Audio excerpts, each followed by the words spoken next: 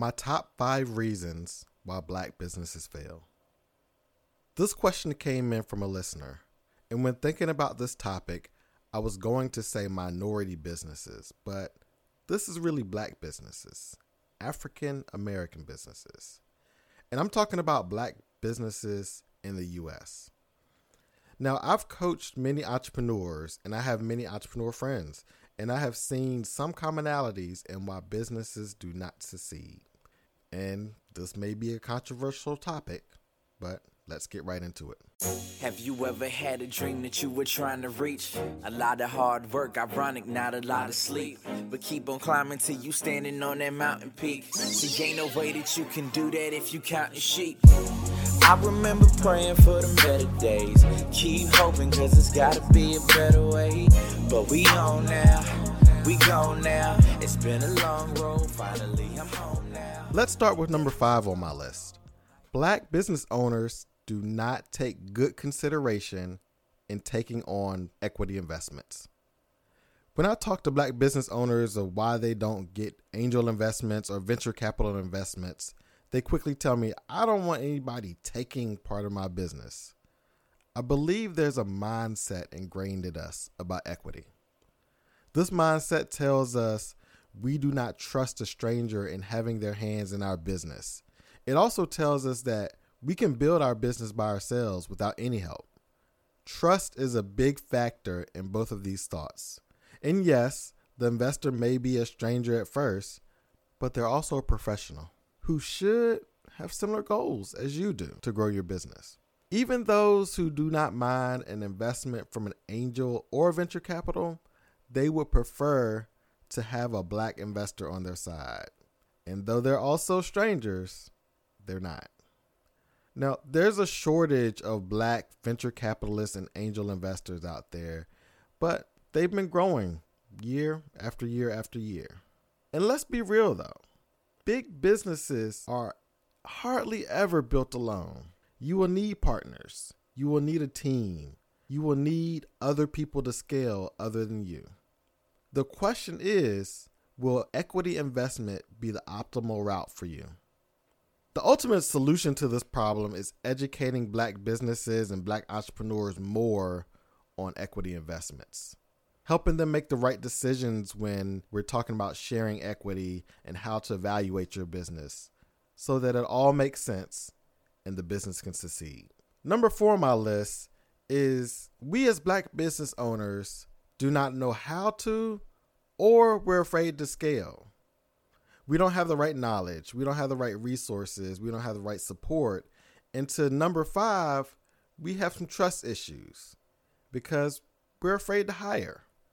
We're afraid to hire because we're not sure if we can trust someone to handle our baby. Even though there's support out there, many of us don't know where to get it, then others of us don't know it exists at all. Community is so important when it comes to building a business for most minority businesses, not just black businesses. That community helps support us. That's where our knowledge comes from. That's where our resources come from. All right, on to number 3 on my list. We're not focused. We don't stay focused. While trying to feverishly build our business, it's so easy to get distracted. And this just isn't a black entrepreneur issue. Most entrepreneurs are creative, so ideas come to them constantly. I've had to learn myself how to remove the urge to work on the next big idea.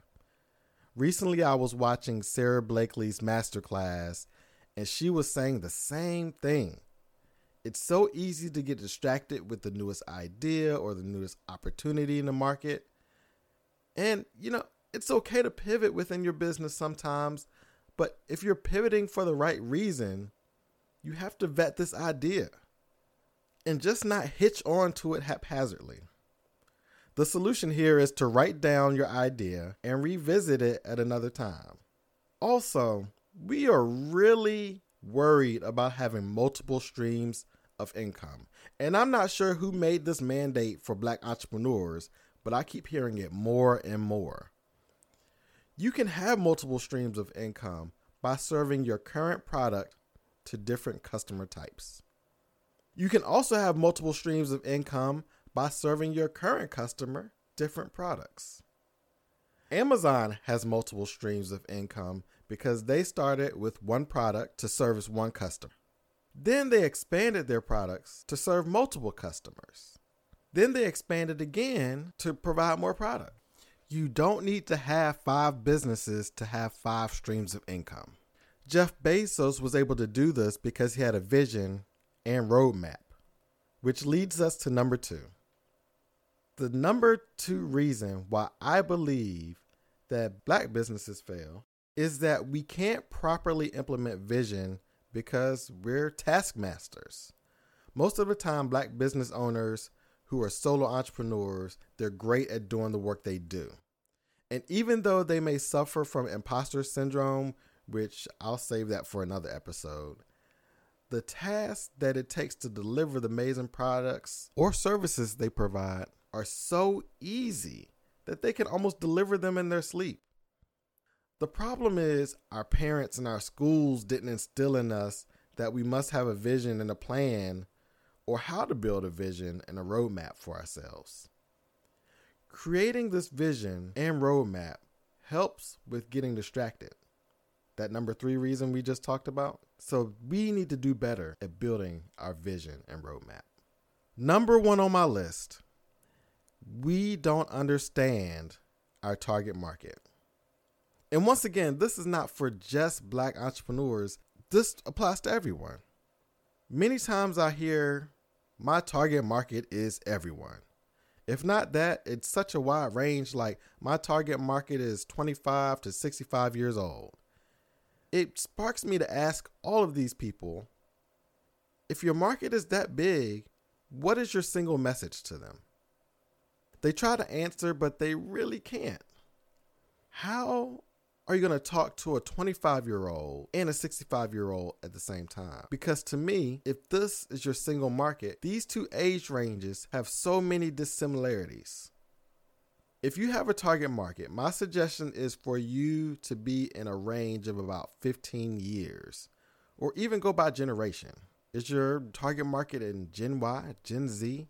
This will help you craft a message in a way that makes sense and hits the right pain points for your target customer. Not saying that if you target 35-year-olds that your 65-year-old will not buy, but you should understand the messaging for your target.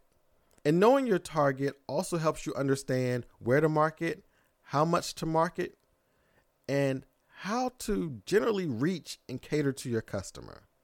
This is one of the first steps in starting and growing your business. What do you think about my top 5? Do you think I missed something? Leave your thoughts in the comments. Until next time, I am Adrian T. Marable, and you have been listening to After the Pitch. Take this. I remember praying for the better days. Keep hoping, cause it's gotta be a better way.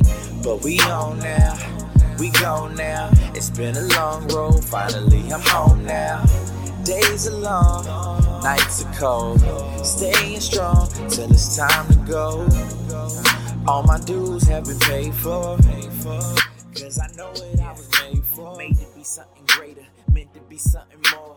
Opportunities knocking, so gonna know.